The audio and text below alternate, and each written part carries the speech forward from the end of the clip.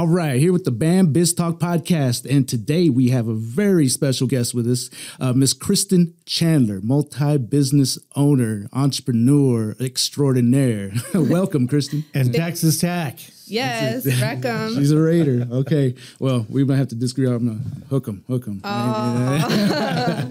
Well, it's nice to be here and join you guys today. Yeah, pleasure to have you on. Absolutely. We got Michael Crane here in the house as well as always. Yeah, that's only because I'm dust on the furniture, man. That's what we like to do, just blow in the wind. Right. So, Kristen, multi-business owner, entrepreneur for years. Tell us your story. I want to, you have an intriguing story here. Listeners would be happy to hear. From the perspective of an entrepreneur, I've been doing my own thing for about 11 years. But it really started as a child, watching my great-grandparents, grandparents, my parents, going to their office, watching them do what they do daily and that sort of thing, helping with things here and there in the office. It just kind of always put a spark in me that, like, this is cool. Maybe I want to do this someday myself. But that was all it really was. And in high school, anytime I'd want to earn extra money or something, it was always, well, you can do this for the business or that for the business. And my dad was a one-man show for a long time when he was running his oil and gas transportation company. So he'd bring his written work tickets home, and at night, my mom or him on a typewriter would type out the invoices. So that's, I guess, kind of where it started. And I started earning money. It would be like, well, you can do these invoices. And he would pay me 10 cents an invoice, but there would be a lot of them. Yeah. And so that's kind of where I got going. And then I saw the ups and downs with the oil and gas market. And I saw my mom go and get her college degree. She became a teacher. And it was really just a backup plan for her because it was so volatile. Yeah. When it was good, it was good. But when it was bad, it was bad. That sounds like the story for the oil. And so I watched that and thought, it's good to be a business owner, but you also have to have that backup plan just in case, especially in the oil and gas. So after high school, I went to Texas Tech and I pursued a degree in business communications and graduated with that degree, looking for a job and couldn't really find one. And so my professors, when I graduated, were like, well, maybe you should consider graduate school. And if you apply, you could get a teaching assistantship and continue to pursue a master's degree. So I thought, well, that's a good idea. But I kind of just tabled it, went and did an internship in the summer and thought about it and thought, well, I'll take the summer and see what comes along. Nothing really did. So I still applied and I was accepted in August. And luckily I really hadn't had any opportunity. So I thought, well, I guess I'll just go to grad school. Might as well. I got accepted. I got the teaching assistantship. So I was teaching public speaking, going to graduate school. And then I had a couple of other jobs just to make ends meet. And one was in real estate. Like I would go and do virtual tours for realtors and put it on their computer and all that stuff before technology was even a thing. Like I would have to embed all these pictures and do all this crazy stuff just to make a virtual tour. And now it's like all this fancy stuff. But back then it took a lot of time for what could take seconds now. Right. And so I was doing that. And then I was running a apartment complex as an assistant manager. And so I was doing all these things, but at some point I decided, well, I guess I'm going to be here at least another year. And working for that real estate company, a little property had popped up. It was a little 2-bedroom, 1-bath house that needed work. And I thought, well, I'm sick of renting. I might as well just fix it up and live there for the next year or so. And then when I graduate, I'll rent it out. Did that.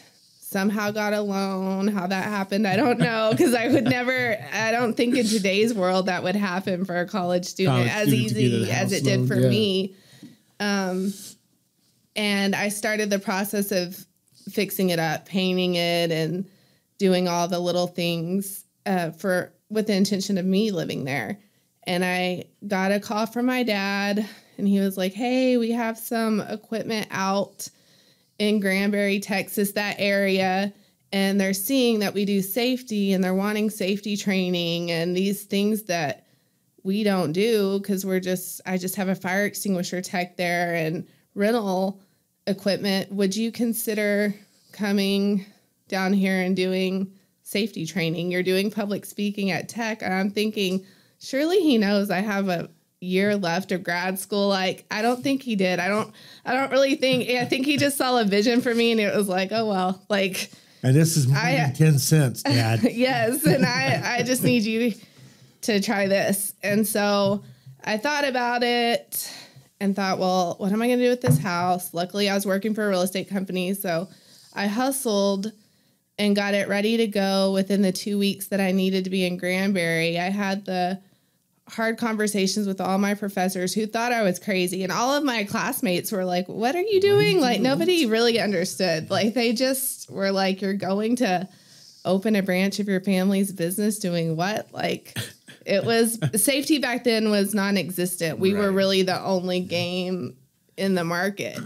So I really didn't have anybody to research or do anything against. Like, we were it. So I dropped out of grad school, rented my house in like a 4-week time period from my dad, offering that to needing to be in this town I knew nothing about, 6 hours away from all family and friends. Wow. And walking into an office that didn't have even a desk for me to work at. And we really didn't have any customers because our rental equipment was out with one customer, and the guy that worked there was just doing fire extinguishers for a handful of customers. So I thought, how do you run a company when you have no business? Like, I don't have anybody I don't know what I'm doing. So I called my dad, and he said, my best suggestion is hit the streets every day, 5 a.m. That's when oil and gas companies are going to be in their yards. They're getting their trucks going. They're doing their safety meetings. If it looks like an oil and gas company that needs safety, because they all do, they need something with safety, stop in and say hi and just let them know you're here. So that's what I did. Not thinking I needed business cards or brochures or like anything to prove I was a legitimate person. I didn't even have a company truck at that time. You know, I'm driving my college car down all these oil-filled roads, like pulling in. And the first place I went to was they were doing a safety meeting, and I kind of interrupted it. And they said, well, we're kind of in the middle of this, but do you have a card? And that's when I realized, like, I don't have anything. But I was like, we'll get you some, but just don't stop. Keep going. You're going to get about 30 no's, because my goal was to see 15 customers a day. And he was like, you're going to get all no's and maybe one yes the whole week. Don't get discouraged. If they say they're not interested, that's not a no. That's like, I'll see you next week kind of thing. That's right. Write a log, be persistent, keep showing your face. They'll see you and see you're not some fly-by-the-night salesperson. They will see you're not giving up. And so I did, and I did that for 3 months. And I would get little things like, oh, okay, we'll buy a box of safety glasses from you, or something small. Or, okay, the sympathy cells. You can do. But I'll see you next week. Yes, like, I'll be back. And that was kind of my pitch. I'm like, surely you need something, like you need glasses, or you need gloves, or you need bloodborne pathogen, like you need something. You have to. OSHA requires it. You know, I started like, after I was getting so many no's, I had to start being like, I'm going to start hitting them with like, oh, I know you have to have this by law, not just whatever. And that kind of started working in my favor. I would get a class here or there or whatever. And the first class I taught was a defensive driving class, and I passed around a sign-in sheet. You know, I'm going back to my tech days of teaching public speaking and running a oil field safety class the way I would run a Division I college class, which didn't work, because I get the sign-in sheet and it has like 40 names on it, but there's only 20 or so guys in that class. Well, it wasn't bilingual. So half that class didn't even know what I was talking about. They just kept passing the sign-in sheet around and around and again and re-signing it. So that's when I've seen that happen. Oh, yes. wow. And that's when I realized, wow, like I'm going to have to teach a different way too. Like I have to relearn a new way of teaching. I can apply some things, but I can't apply everything to this new field that I'm going into that I don't know myself. Yeah. So 3 months in, I go to this global operating company, and I'm not knowing they're a big deal because I'm just going to their field office where it's just kind of like the little trailers. Right.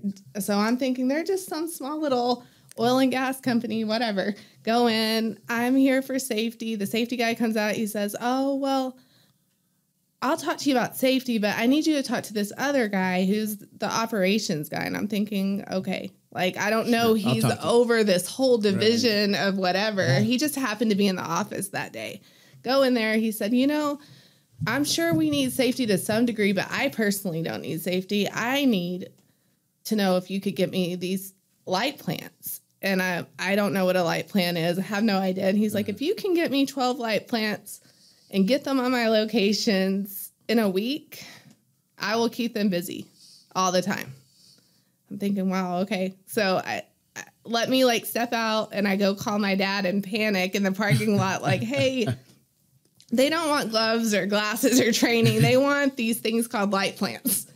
And he's like, how many? And he doesn't know either. Like, it's something we've never done. He had no clue.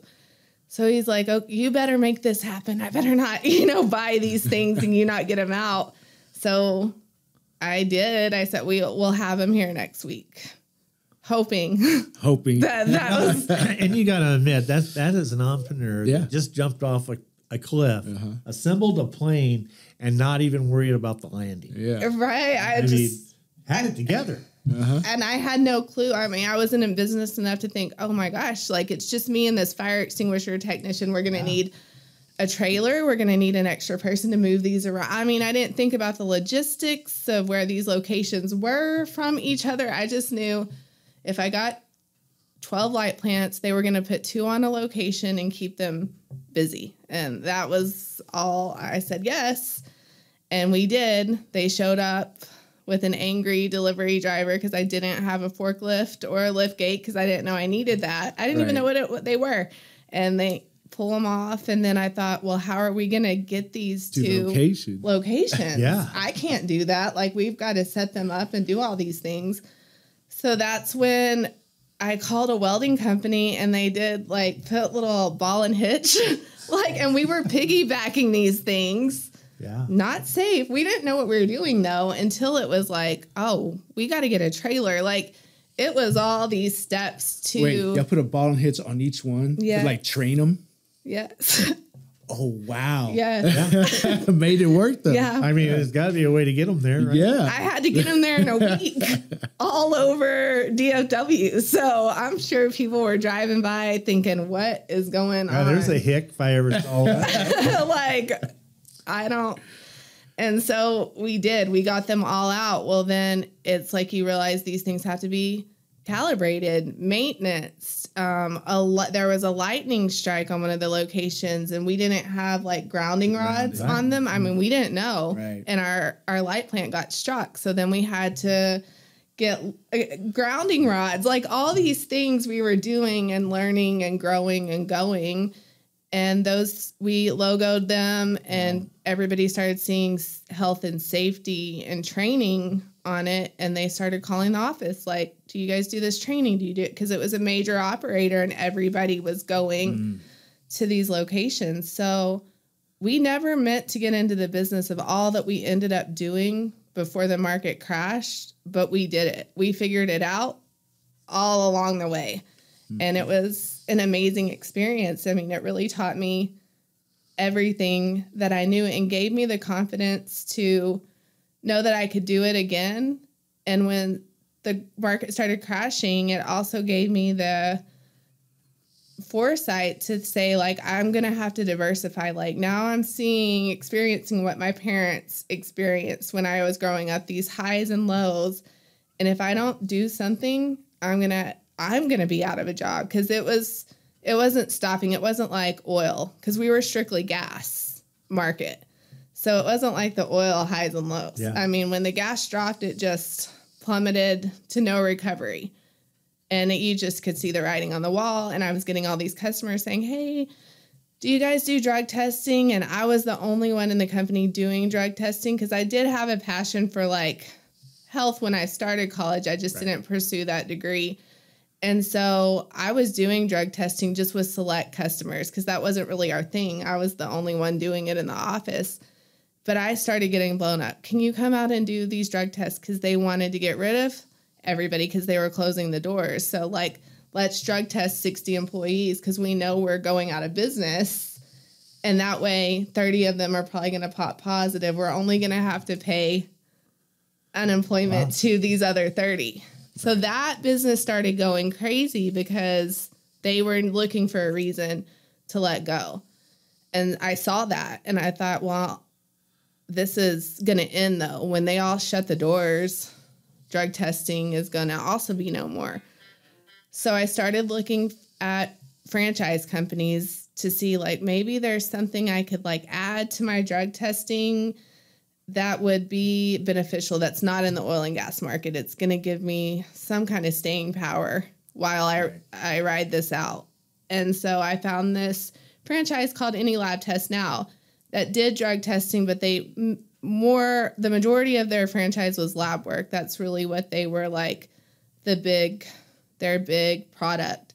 So I contacted them, talked to them about what I was doing. I would like to add this to my existing brand, but I'm keeping the toxicology because I already know what I'm doing. I know you guys do that, but if you guys will write out toxicology out of my franchise agreement, I'll consider doing this.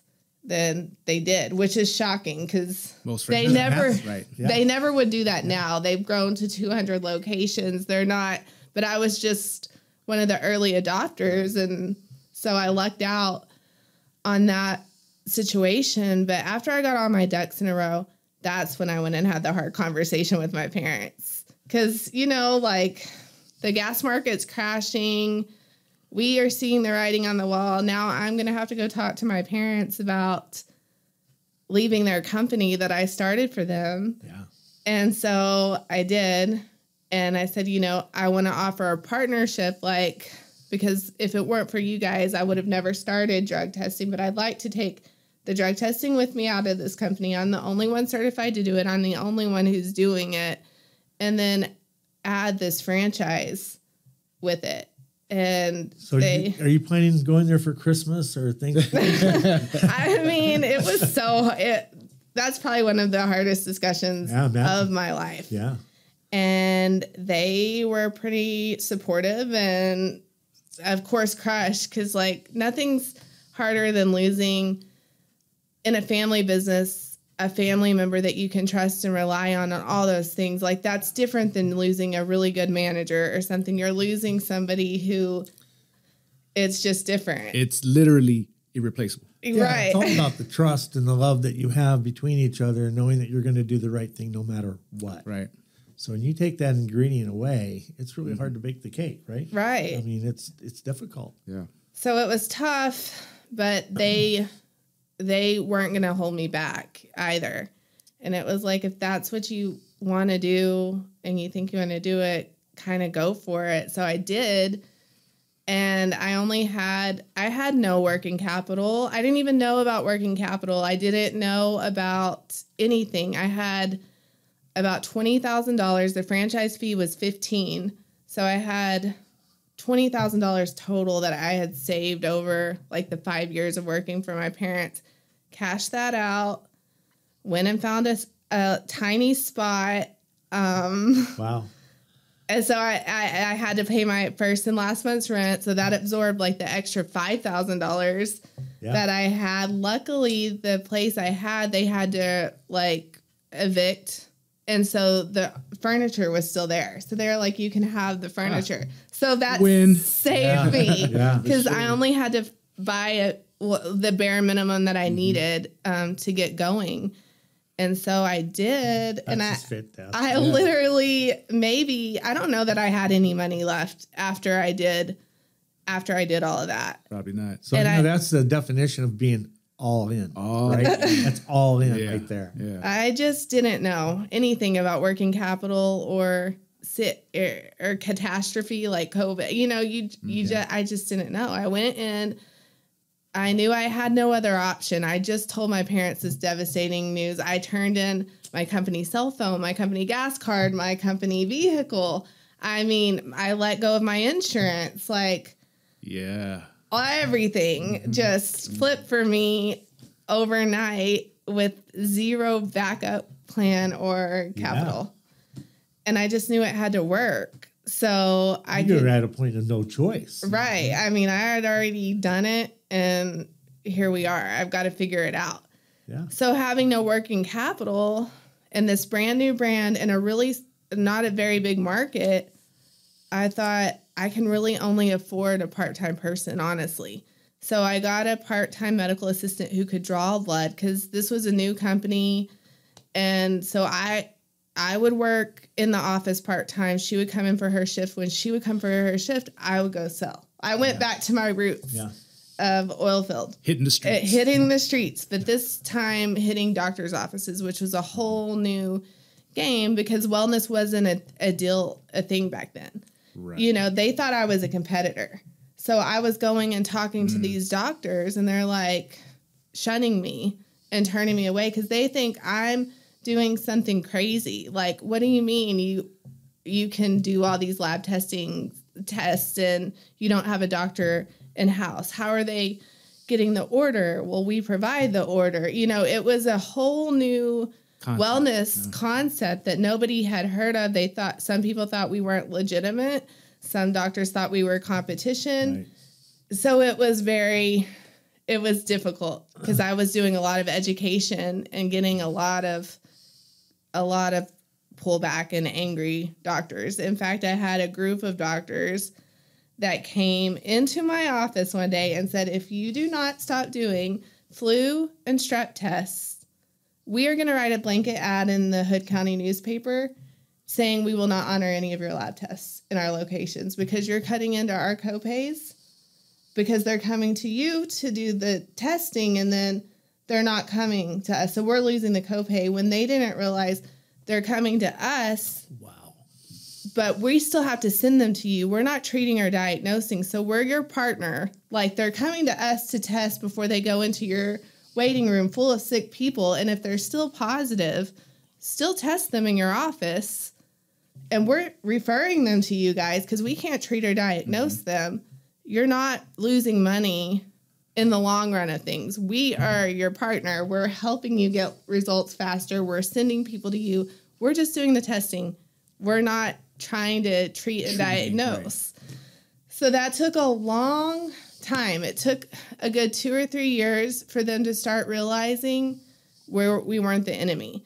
And they started sending us their cash paid orders. And they started realizing we were able to get their results to them in 24 hours, make their life so easy, give them discounts. Their patients were happy and they were making more money because they were able to treat and diagnose them faster because they were getting results from us faster. And that's when it shifted. And that's when doctors started talking and realizing, hey, these guys are like, we're getting patients in and out now because we're not having to wait weeks for lab results. We're getting 24-hour results. So did you have any post conversations with these same group of doctors who came into your office before? So when they came in, I said, I dare you to do that. Write that ad and see what happens.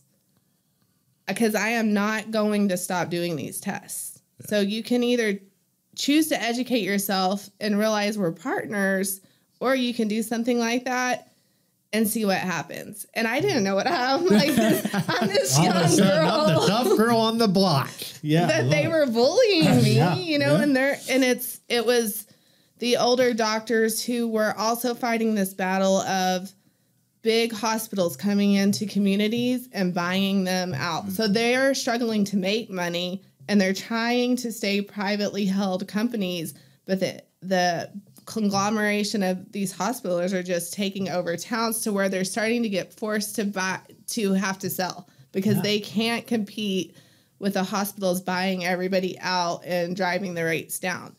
So it was like very emotional because it was kind of like the last standing private doctors in that town trying to fight for their own business as well. And here I am, public enemy number one. And God, I'm picturing an old Western. Yes. Right? yeah, And they're thinking that they're coming into my office and they're probably going to see like a 40-year-old woman or something. Right. And so I'm only 27.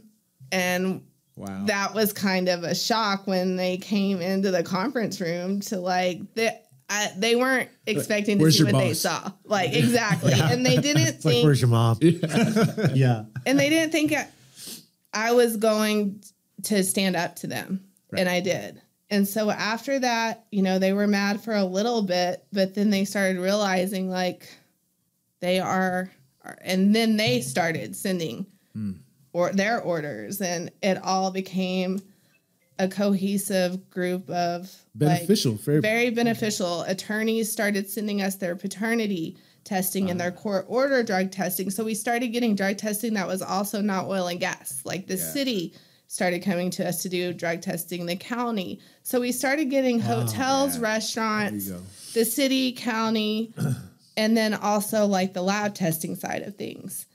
And that's when I realized, wow, I did what I needed to do. In my gut, I knew that industry was going to fail. And I could sit there and cry about it and like, no, I'm going to have to get a new job anyway.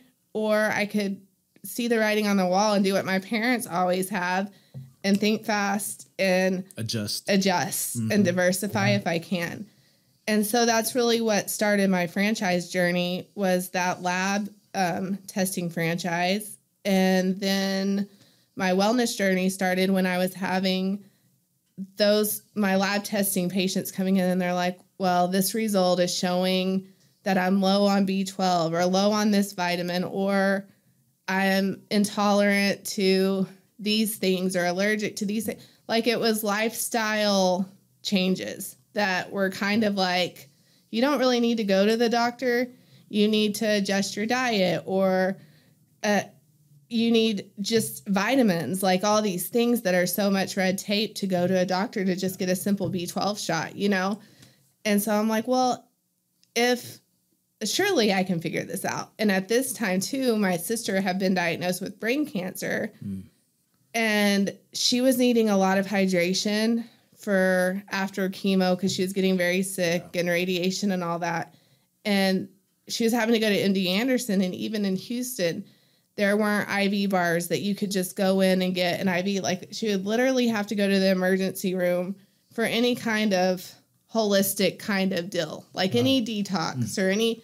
So I really started for the patients of BU and for my sister trying to find a solution for both things. Cause I'm like, this is not a medical situation. This is more of a lifestyle situation. And that's when I developed BU, and we started doing services that didn't require doctors' orders, that a patient could come in, and it was more of a lifestyle situation than it was a medical situation.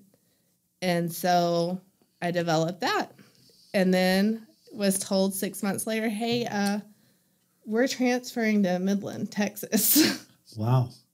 So I'm I'm in this crisis because my lab is booming. You know, I managed to save the drug testing company by adding the lab business. And now I've got this really great wellness startup that I've started up that everybody is loving what we're doing, and it's all in development. And I'm being told, hey, if we don't transfer, I'm risking losing my job because the gas is just not happening here. Midland is the safest play because the oil and gas industry is just so good. Yeah. And the first day I said, no, absolutely not. We're not moving to Midland. And then I thought about it, and I thought, I've had my manager with me for 5 years. She has watched me. I've trained her. If she doesn't know how to run the day-to-day, there is something definitely wrong with what I'm doing, because I should be able to have a conversation if she wants to keep this going, to do it. And then if she doesn't, I'm going to have to do something.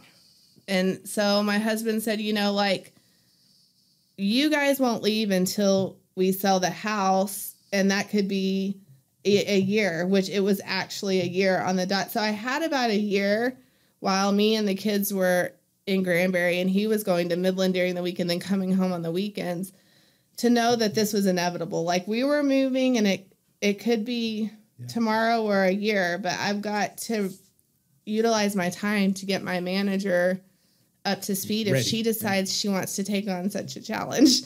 And she did. Nice. And so I had a good year to really work with her and then move here.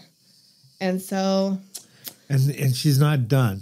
She's got more coming as far as businesses. Yes. And so we moved to this town, or I guess it's more of a community called Greenwood. And I remember getting there that night with the kids, and the moving truck was coming the next day. And he's like, well, like, we're going to make pallets on the floor because we had no furniture or whatever, but this is home. And it felt weird, but like, okay, I didn't have a chance to really even check out the community, and I knew Midland because I grew up in Hobbs. So it's like we would come here for school shopping and stuff, but that was it really.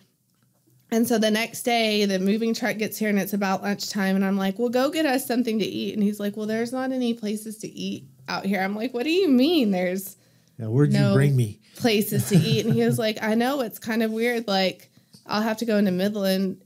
It's no big deal, but it'll be like 15 minutes for me to go. And I thought in my head, like, and I think I said it, like, that's crazy. Like, that there's nothing out here. He was like, there's just not. It's literally houses and a school and a church. And I don't know that Dollar General wasn't even out there yet. Like, we didn't even have that as an option. And I thought, oh my gosh, where did I move to? Yeah.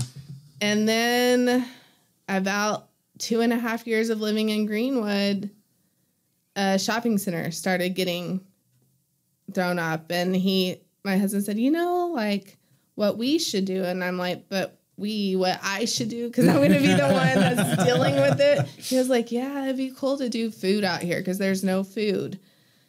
And I thought, no, I'm not doing food. I worked food in high school and college, and I always swore I would never do it again. I'm not doing it.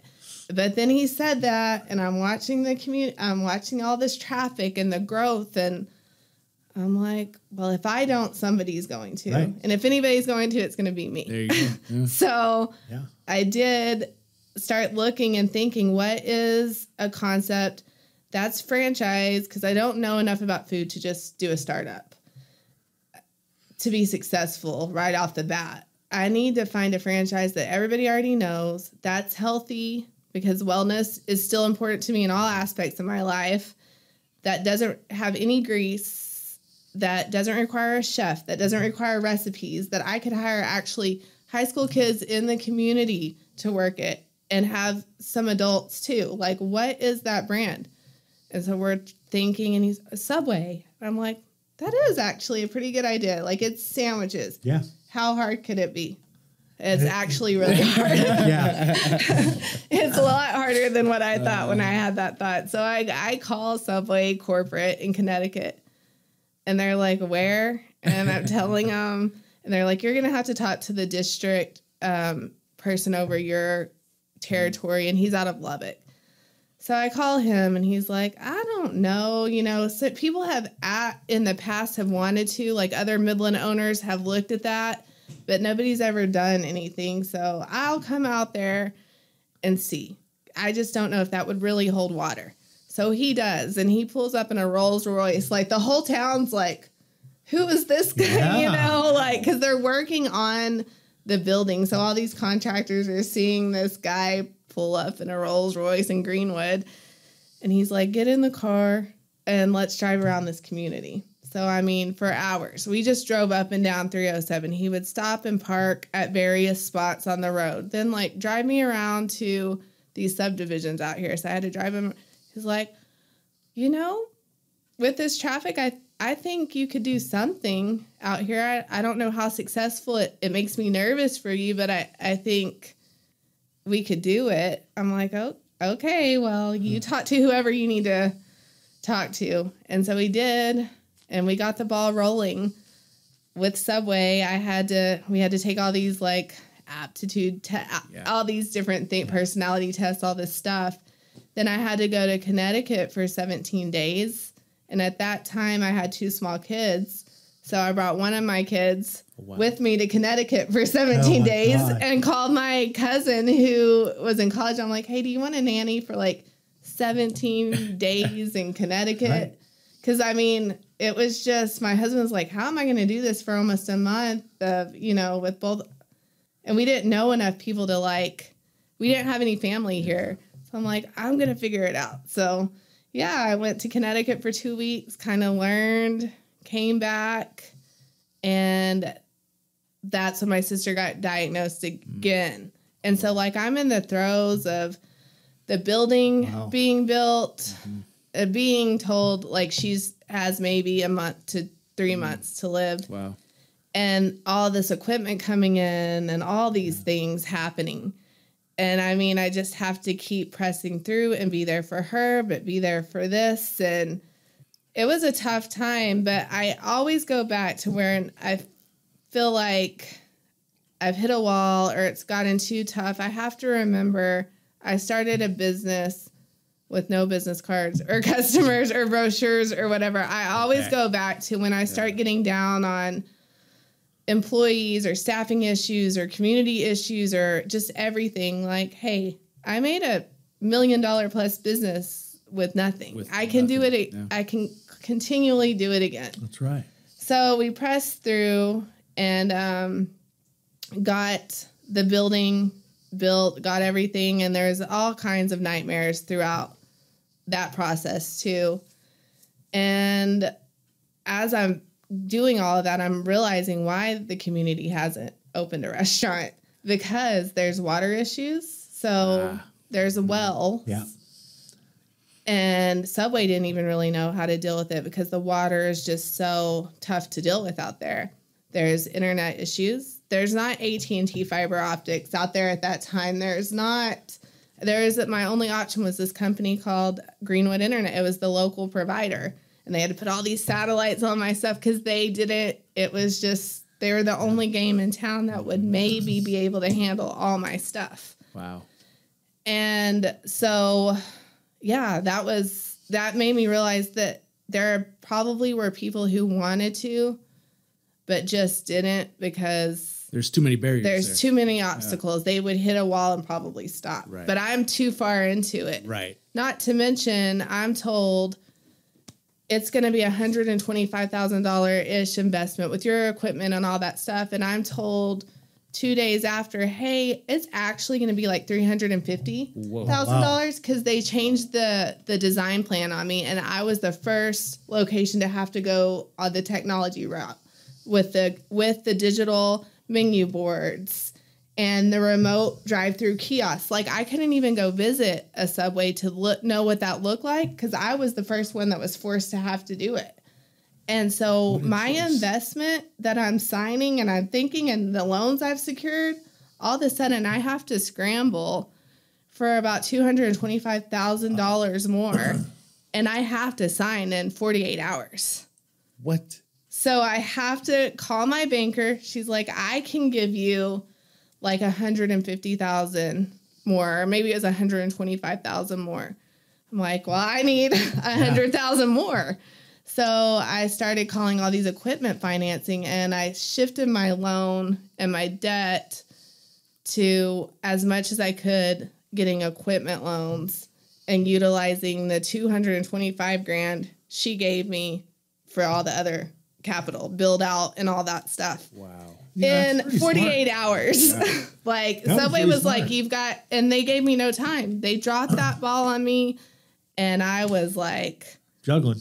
I got to figure it out. Yeah. I mean, I've already started everything in the process. You think they expected you to? I kind of wonder. Yeah. Because this was really a test, wasn't it? It was the biggest test. And so we did it. I mean, I got all that money secured in 48 hours. Wow. And a lot of people don't realize that there are loans like this for equipment. There's loans like this for invoices. There's loans like this for paychecks. Mm-hmm. They just think I got to go to the bank and that's all there is to offer is whatever the bank gives me. Here's somebody that went out and figured out, well, you know what? I need equipment. I need this or that, and really kind of juggled it through and figured out what's your best resource to make that happen. Like she put together her own financial toolkit. That's what I like to call it. Yeah. Right. Yeah. I just didn't have any other choice. And so I did. And luckily that all worked out. And so it sounded like a pretty good plan. Yeah. It was. Like, I mean, when your feet are to the fire and you... Absolutely. And I'm so prideful because when you come from a family who has these generations of success, I wanted to be different. I wanted to not necessarily not be the oil and gas girl, but I wanted to chart my own path. Right. So the last thing I was going to do was ask family or friends. Because, that's always that's what most people will tell you. Oh, well, start with family and friends. Well, and that's what it used to be after you get the money, right? That was family, that was friends. Yeah. And I just refused because I felt like people looking at me thinking I've got where I've got because of, and it never was. My parents never gave me a dime to do anything. In fact, what they did by not made me know that there were other resources out there. And I look back too, and to lose a company vehicle, gas card, insurance, cell phone, and nothing. I had nothing. I don't think back then they thought about it that way. Probably if I told this story now, they would be different. They probably would have been like, well, we should have let her keep some of these things a little bit longer. Couldn't leave my PlayStation, man. What's going on? But I was just an employee at the end of the day, and that's what you do. And so I really wanted to chart my own path, and I had to be creative to get because the last thing I wanted to do was do that. But I knew if I had to, I could have. I just didn't want to. Right. And so because of doing that, I mean, it also made me see all the other options out there. So we get Subway going. We're the only game in town. There's a donut shop that opens the same week that we do. And that first week, it's line out the door. It's breakers flipping, all the build-out problems with lines, everything you can think of to possibly go wrong. It's going wrong. It's going wrong. I'm at the store from 5 a.m. till 3 a.m. because I'm learning how to open. I'm learning how to close. I'm learning how to bake. I'm learning how to do all these things myself with a whole brand new staff in a restaurant industry that I've never been in myself. So I'm there day and night and just having almost mental breakdown. Like I'm never going to see my kids or husband again at this point. Well, I start getting frustrated because I am baking day and night because our volume is so high. Corporate's like, where is this town at? Looking at a map. Yeah, but you were like the number one store. Yes. And they are like, oh my God, how is this possible? Well, because I was the first franchise location to do this new technology stuff. It also came with a new oven that nobody else had ever tested or known. And I'm like, I can't bake enough bread day or night. Like I almost need a test kitchen because I can't do this. And I don't have another store to be baking there too. Like some of these other owners, like I had no options. Something is not right with this oven. Like how do they expect a high volume store? I'm going to be baking my life away, literally, to not run out of bread. Well, come to find out the oven that they gave me was for like their standard stores of just like that low to average volume store. Oh. It was not for high volume stores. So that's why I was baking day and night. I had to break down the ratio of conversion with the amount of bread I was selling in an hour to what I could bake and break it down in a calculation for them to finally say, oh, how are you doing this? Yeah. And they forced me to do it for 6 months. I was living at that store for 6 months, baking bread for 6 months until they finally were like, I don't know how you've done this long, but you need a different oven. Yeah, I do. Thank you very much. Yeah. Thanks. Yeah, I know. Like after I put it to you, like it's humanly impossible and equipment impossible to bake what I have to bake to not be baking all day long. Yeah. So when I got that new oven, that was a game changer. Wow. My life got easier. I could do the baking I needed to, like a normal high volume store could do, and all of that.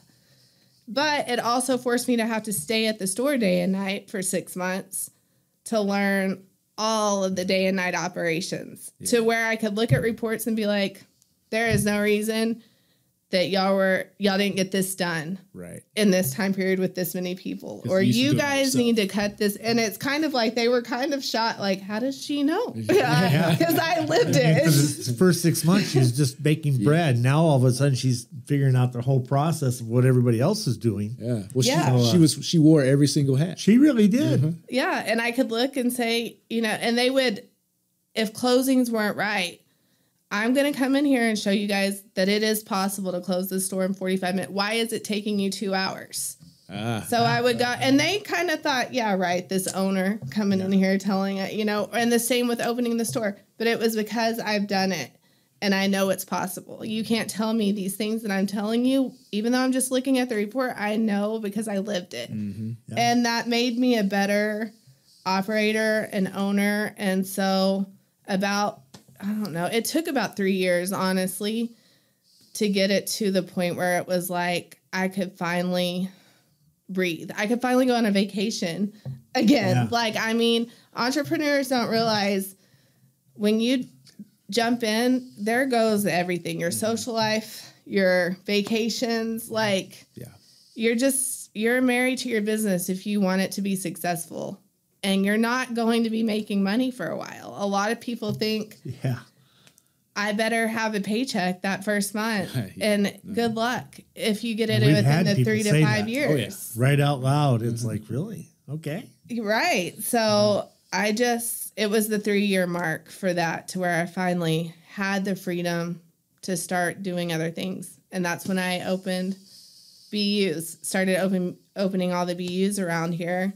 Because I decided, hey, I'm going to franchise this. I've been through the ringer with franchising. I know how to be a franchisee. I know what it's like for the franchisor. I can franchise this brand. And the reason why is because I was getting all these clients. Are you guys here?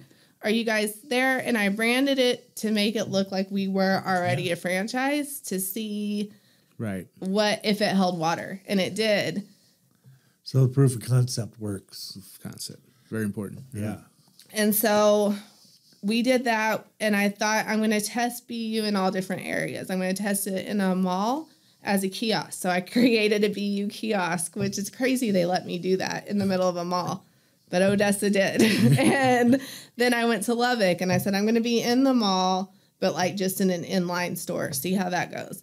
Then I went to Midland, and I'm going to be in the mall, but outside the mall. So I was next to James Avery, where customers could walk in that way. And then I said, I'm going to also do it in a gym. So I went in a gym in Greenwood, and I'm going to go into an office and see if I can make this concept work in a 250 square foot space or a 2,000 square foot space. And we started doing mobile too, going to houses and doing IVs. So that way I have a concept where you can be remote and go to a concert or a venue and do these things. You can go to a house. You can be in a gym. You can be in a mall. You can be in a kiosk. You can be in a brick and mortar, and it's all successful. The only place I haven't really tried is an airport yet, and I'm going to. So good concept, isn't it? So I did that, and then COVID hit. And because we were in gyms and malls, they were all closing, and all my leases were coming up. And I thought, well, when is the mall going to open? Yeah. When's the gym? We don't know. So I had to close all those locations. I opened all those locations in a year, 5 locations in a year, and had to all close them in a month because of COVID. Yeah. Wow. And so that's when I got serious and thought, I'm going to go to the highest volume area of Midland. I have no choice because the mall is closed. I got to move anyway. I'm going to focus my beta test store on Midland, go to the highest volume, try every service out, do everything, start building it as a franchise brand because I want to franchise it, and do that. And so that's what I did. And it flipped, and BU is now, we have a location in Granbury, and that's next to our lab testing and drug testing space. But now I'm learning all the franchise things. I'm learning how to write an FDD. I'm learning how to trademark. I'm learning how to copyright, like all these things that I've never experienced before, even though I've been in business for over a decade. It's a whole new thing when you decide to franchise your business. And I think that's something that's really important too, because we've talked to a wide variety of people wanting to go in several different directions and a wide variety of franchises. Lico is one that had all the what sandwich shop did they have? McAllister's. So they had 32 McAllister's. He's eventually coming onto our show. But, one thing I think what people don't understand is all the barricades and obstacles that you have to go through to become a franchisee, and realize that all the different things that are in your way to make that happen. And you just mentioned a few of them. Can you elaborate a little bit on that? If I'm a guy and I want to start a franchise, what are some of the things that I may have to go through and realize that it's not as easy as you think? You need to know how many locations they currently have and what kind of franchise you're looking at. Like with any lab, when I signed on, it was less than 50 stores. So it was a small franchise system. They were what's considered an emerging brand. So there are a lot of things that with any lab I had leeway with on holiday hours and just a bunch of different things that I don't have with Subway, because Subway was a global brand. So it's like I went from day to night with these two different brands. So you need to know the history of the company, the direction that they're going, how many locations that they have. And the most valuable thing you can do is talk to other franchisees, the unsuccessful ones and the successful ones. Because it's great talking to everybody that's doing great, but you need to know the ones who are struggling, what they're struggling with, why are they struggling? Is it because of the corporate culture? Is it because they chose a bad spot for their location?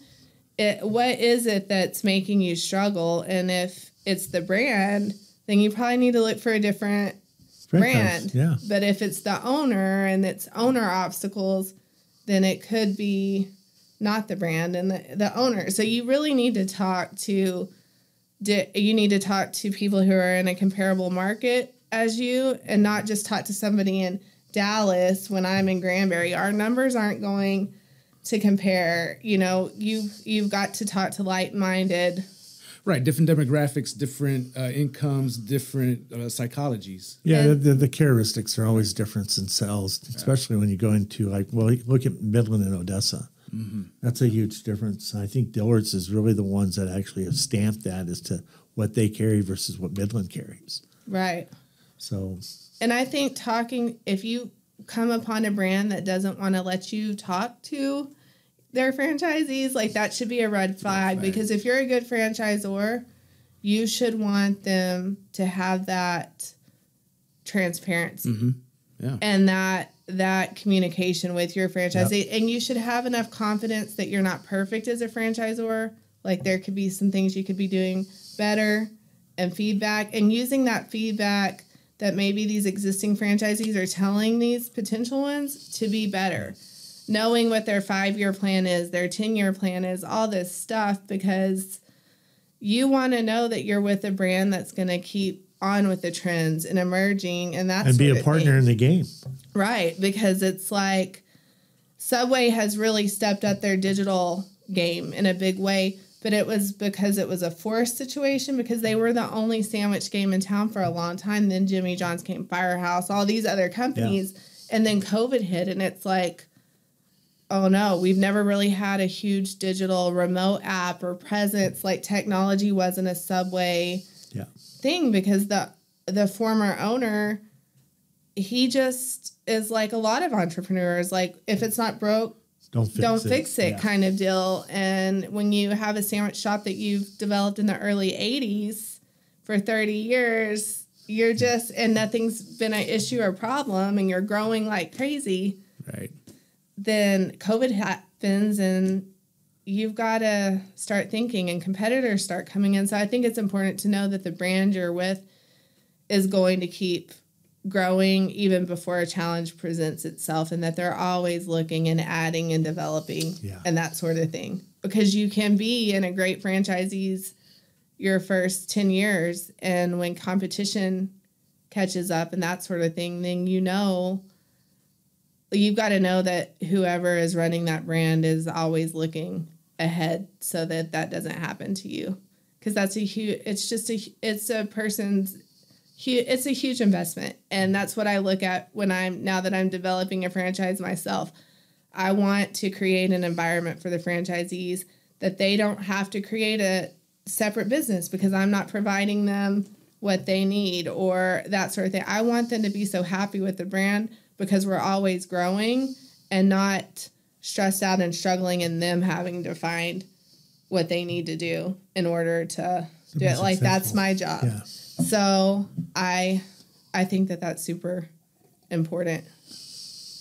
So as a business owner, entrepreneur, you talk about, branding, right? The franchise comes with a brand, but you still have to let your customers know you're there, right? Mm-hmm. So like the advertising aspect of wearing all the hats and, you're trying to run the office, you're baking the bread and, how do you operate social media at the same time you got all this other stuff going on? You still have to deal with employees and payroll and taxes. And dealing with... I'm tired. And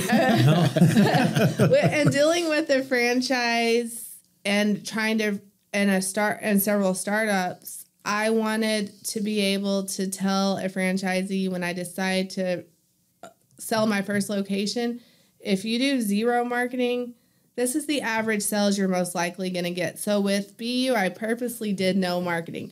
No Facebook, no Instagram, nothing, no pay-per-click. Because I wanted to be able to say, if this is all you're going to put into and you don't have money for marketing and advertising and don't have time to go door to doctor and all these places to build a community, then don't be coming to me as a founder and saying, oh, I'm only doing $15,000 a month. I thought this was $1 million business. Well, it will be in 5. Right. You chose not to add and plan for marketing, advertising. So this is all you're going to get. And so I wanted to be able to show them that when you do Facebook, when you do Instagram ads, when you do pay-per-click, SEO, all these things, it's important. It can double, triple, quadruple your business. But you have to, as an owner, not get stagnant and not put your money back into your business. Because if you choose not to do that, you are going to have to be happy with what the sales are right now. And what's the BAM saying? Keep it fresh, keep it new, keep it exciting. Yeah. That's what's going to keep people coming back. Yeah. Because you're always being watched, too. Like, when I started BU, I thought I was just going to be an IV bar. And I saw the writing on the wall. Yeah. I saw this is going to be a trend. This is going to be, people are going to see, oh, IVs, that's easy. We'll just do IVs. And the competition's going to be flooded. Mm-hmm. And we cannot just be an IV brand. We have to be a wellness brand. We have to be a lifestyle brand. We have to be something for everybody. And that's why we did BU the way that we did, because it was just going to be an IV concept until I saw, this is going to be the Blockbuster of wellness. Honestly, because if everybody is doing IVs only and I'm doing IVs but 10 other things, guess what? I'm gonna be the winner on this deal. That's right. And somebody else is gonna see that too. And so you always have to be not going with the trend, but also having ancillary products to keep driving different things in, because somebody is gonna see a booming IV place. And if a doctor can do IVs all day long, they're gonna see that line out the door and this lucrative success and all this stuff and be like, well, I can do that, and I can do that easier because I'm a doctor. I'm not going to put myself in that position, and I'm not going to put somebody that buys my location in that position to only be a one-type service brand or a couple. In any type of business model that we put together, we always count up the different revenue streams that are really, has a lot of potential. And then we typically categorize or prioritize which ones we really want to concentrate on. I think that's a little bit what you just did. Right. And I did that in my own head, but after talking to you about other business ideas and you asking me how many streams of income do I have going to it? Because I have come to you with concepts that maybe have only had 5 streams. And I'll never forget, you told me in a meeting, you need to come to me with about 20 to 25 streams of revenue for this business. And I thought, that's crazy. There's no way I can think of 20 plus things to add to this business. This is kind of a concept that only has 5. After that conversation, I was like, ideas coming out from nowhere to where it was a whole bigger brand than I ever imagined. But you need that pressure, that push to know that you can do more. Because in my mind, it was like, well, I need 5 or 10 or that sort of thing. But you pushed me to think of 20, 25, 30. And it changed my perspective of tying all these things together and creating all those resources that make you money. Right. And it allows you some sort of sustainability, if you will, with scalability in mind. Right. So she's proof it works more than once, too. And I think not putting your eggs in all of one basket, like seeing my parents oil and gas and them only ever being in oil and gas changed me to make me want to get in. I didn't want to get into food, but hey, it was a problem. The town needed a solution. I created it. Like all these things have been kind of community problems that I've found a solution for. And a lot of them didn't know it was a problem until the solution presented itself. And then it was like, well, what would we do without Subway in this town? Or what would we do without this in this town? And that also goes back to when you decide to put a business in a community, evaluating the community. I'm so glad I jumped the hurdles in Greenwood to do what I did. But through that, I found that there were a lot bigger community issues than what I ever realized. Right. And speaking of that, I want to get into the idea. I know we're kind of getting close on time, but I really want you to speak about Greenwood, how you have this vision of it growing and some of the obstacles that may stop it from growing. And why is it so important that it does grow? With Greenwood, initially, I thought it was the water, the internet, which was all. But those things are continuing to get resolved over time. But the growth is just continuing at a rate that no one can really control. And so everyone is seeing it. And so another shopping center is being popped up down the road from us. But our shopping center is still not even completely full. I mean, the back of it is still empty, and it's not for a lack of business ideas or problems or needs.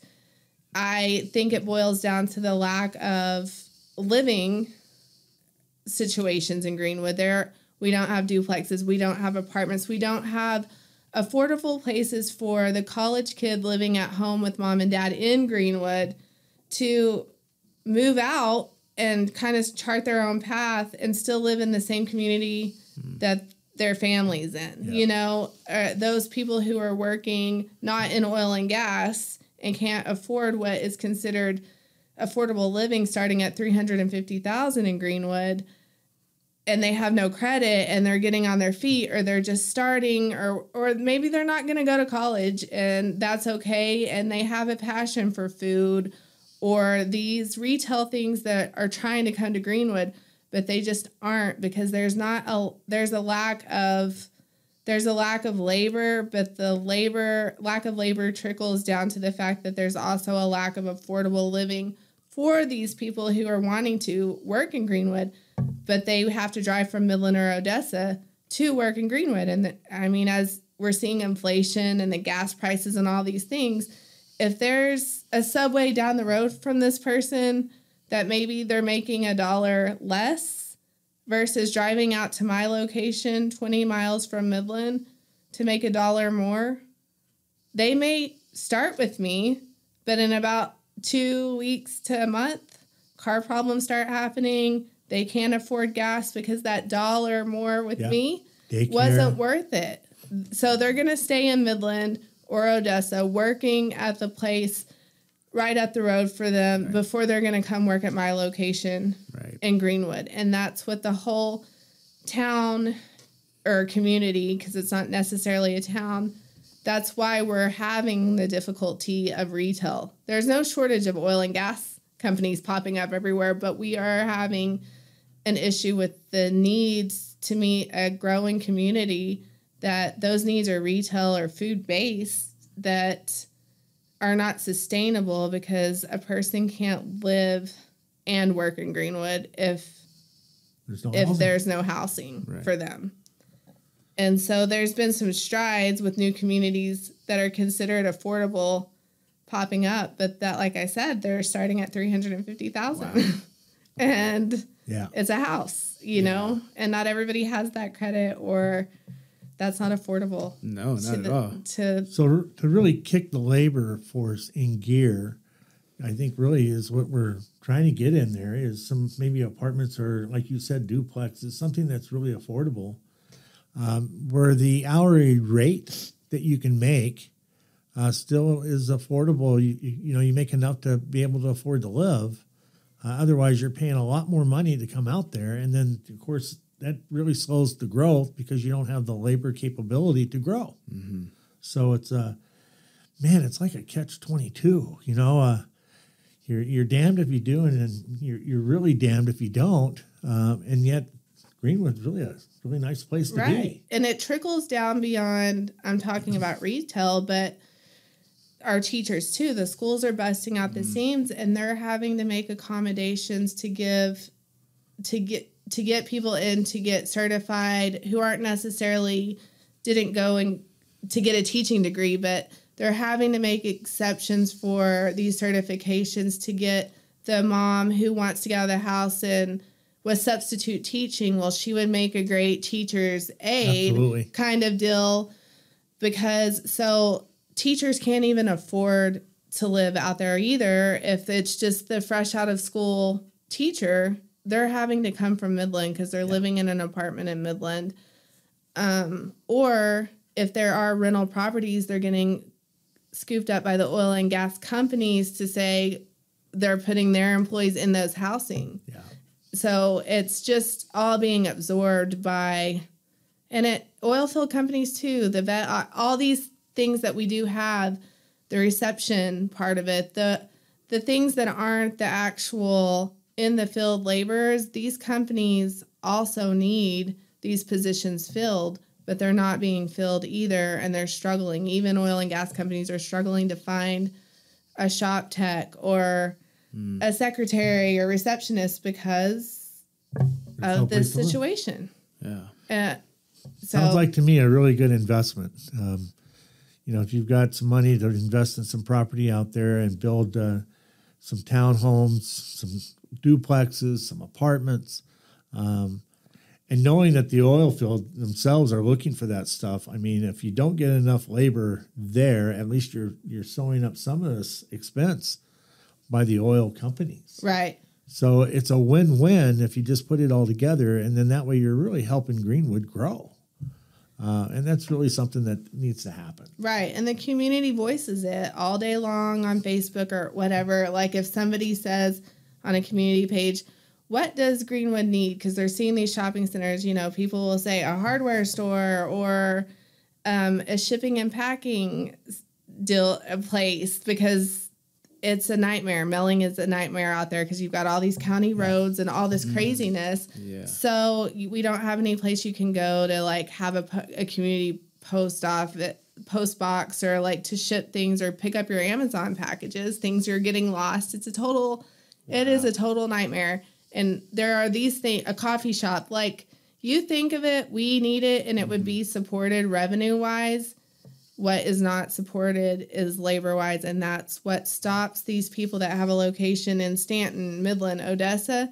They stop when it comes to the point of labor. Like they see the potential, right? They see the growth they want in Greenwood, but they also see I have to have employees to run these, and I don't think I'll get them. Mm-hmm. And so it stops right there.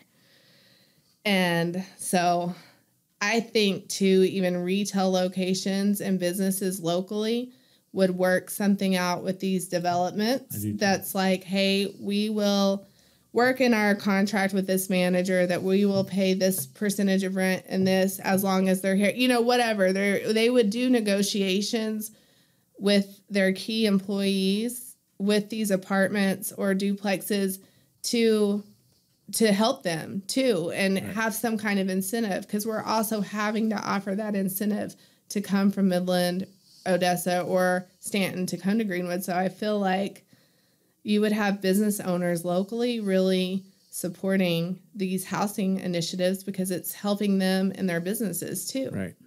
And these people are happy because you want to live in the community. You want your kids to go to school. You want to go grocery shop. You want to live and be a part of the community that you work in. That's just the natural thing that you want to do. Absolutely. And so for these individuals to be able for their kids to also go to school in Greenwood, and then they get to have a life and develop a community, that would be a big incentive to so many people, because Greenwood is jurisdiction based too. Like, they're having to zone, and they will drive by houses and make sure that because we're busting out the seams. Like, we have to know that whoever is living in Greenwood lives there, because the school doesn't have enough room as it is. And so they're not accepting transfers. If you don't live in Greenwood, you're not going, your kids will not go to school in Greenwood. And so that's an issue with a parent, because they don't want to drive to Greenwood and then have to leave at 3 to go get their kids all the way in Midland or Odessa. If their kids were in Greenwood, they could just go right up the road, pick them up, drop them off, and go back to their shift or whatever. Right.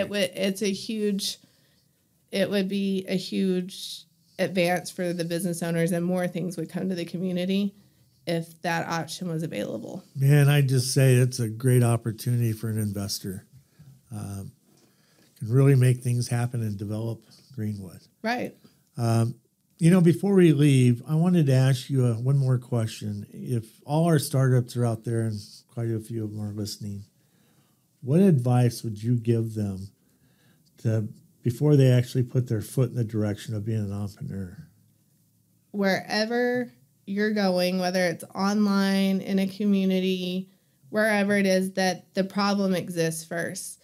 Like, there's lots of great ideas out there, but if there's not a problem with where you're taking this idea, you're not going to have any sales. Like, if you find a problem and hone your idea geared towards a problem that needs a solution in any area that you're going to, you're going to be successful in itself. If you don't do that, you're going to really struggle pushing these products or pushing this business on people who don't find value in it because they don't necessarily need it.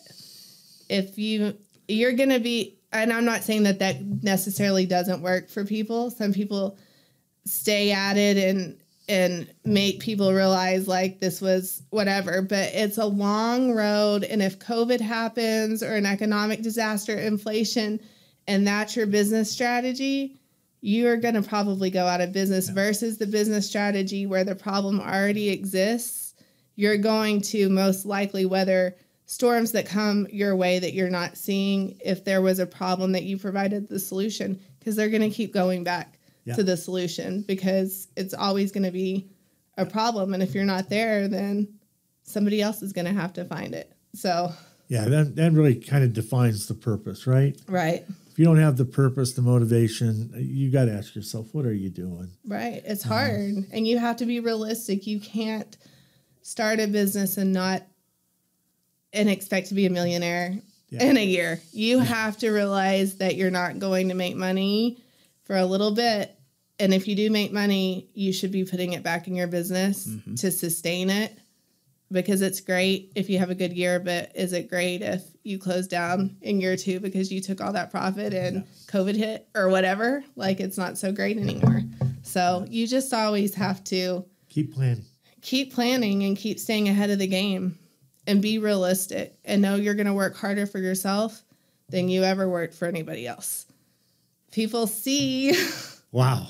That is so true. Yes. Yeah. They see you coming and going here. And they're thinking it's because you can.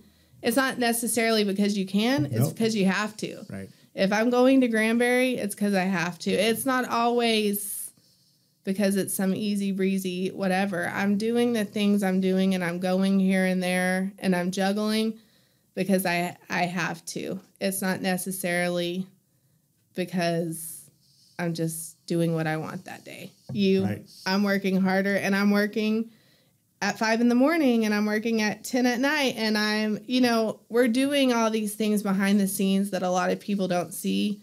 When you're not in your business, you're still working in your business, on your business. Always. It's never ending. Yeah.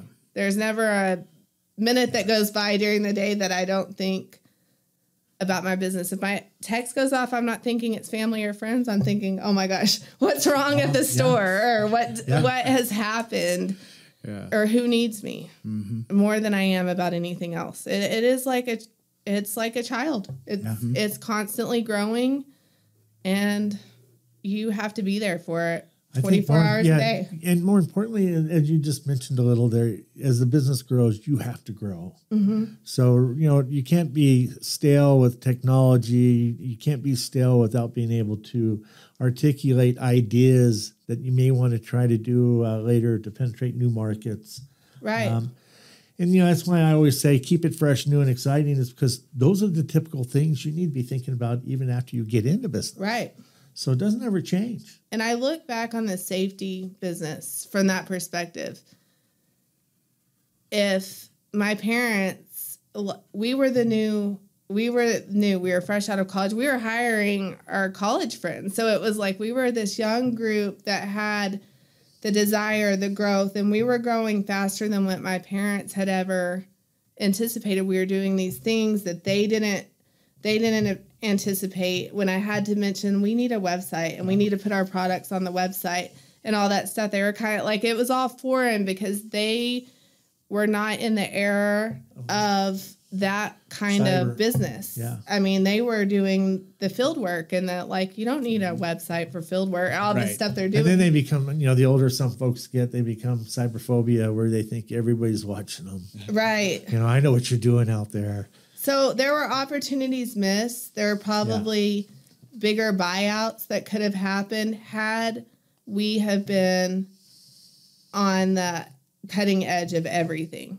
And so you have to look at that too and learn from those and think, we missed that here, but now that I'm in control, I'm going to keep staying current and fresh because I want to be the first that's bought out in this industry and not miss the boat. And we did. Even though we were very successful and it ended up getting bought out, it could have gotten bought out at its prime for a lot more had we have been more aggressive on the technology side and on the new things and all these things.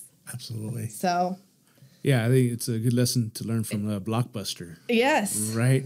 Right. Didn't keep up with the technology, with the trends, and we saw what happened. And and they didn't have a blind eye to it. They knew it was. They knew it was coming. Right. So Netflix themselves went to go pitch to them. Yeah. So they knew it was coming. Yeah.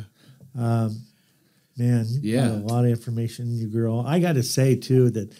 And I hope a lot of people understood her story from when she started all this, and think really she was all by herself with the challenges that she had in front of her. And I don't mind. She kicked ass. Yeah. And did really well. And look at her today and where she's doing. And now she's left. She's doing one franchise to create her own, the multi-businesses that she's been involved with. Man, it's just exciting to hear and see. So, I just wanted to say thanks for being here to share all that. I appreciate it. I enjoy sharing it. I hope it. I talk to a lot of entrepreneurs that have the idea, but there's that block of I can't do it, and I don't care how things have evolved in technology and all that. Like going door to door, saying what you're doing, sharing that with other people. The old-fashioned ways still work today. The hustle never stops. And I know today the best investment is in yourself. And that $20,000 that I had, that's all I had to my name. I mean, look at what it did. Yeah. It grew, and I've learned from it. And that's the best investment I've ever made, is literally on myself and trusting I had to do it because I had no other plan. Right. And I would tell that to anybody. It doesn't matter how much capital, what your credit is. Like if you've got the hustle and drive, You'll you find can a way. do it, and you'll find a way. Yeah. If you have to. So just don't give up and keep pursuing no matter where you're at. It'll come back around. Yeah. It does. From no business cards to what? Now you have a handful when you hand out to people. You know, Well, no, she gets confused as to which one she's got to get. I don't actually have Oh, you business still cards at home. So I just give my email because I still have gone back to my old way. They'll find me if they really They'll find you, right? Yeah. really need me. So, yep. Awesome, man. Well, we sure appreciate your wisdom, experience, and knowledge sharing with all the BAM Biz Talk listeners out there. Yes, thank you guys. It was Yeah. great. I loved it. Awesome. So we got to have her back again, too. Yeah, yeah. Maybe in a year when I have my first franchise sold. There we go. Yeah, I want to As be a part of that. follow-up. I want to be a part of that. Yes. that's a good story. Absolutely. Well, Angel, we're going to say thanks for hosting us. As always, being the control man. Absolutely. This is probably one of the most exciting interviews we've had that I've really enjoyed, only because I've known her for a while and I've seen what she's gone through, and it's just exciting to see where she is today. So with that, hey, man. Yeah. Great podcast. Great Absolutely. podcast. Looking forward to, seems like you're just getting ready to start it. Right? Yeah. she Right? is. All right. It is. Love it. All right. Well, y'all have a good one. You too. Thank you.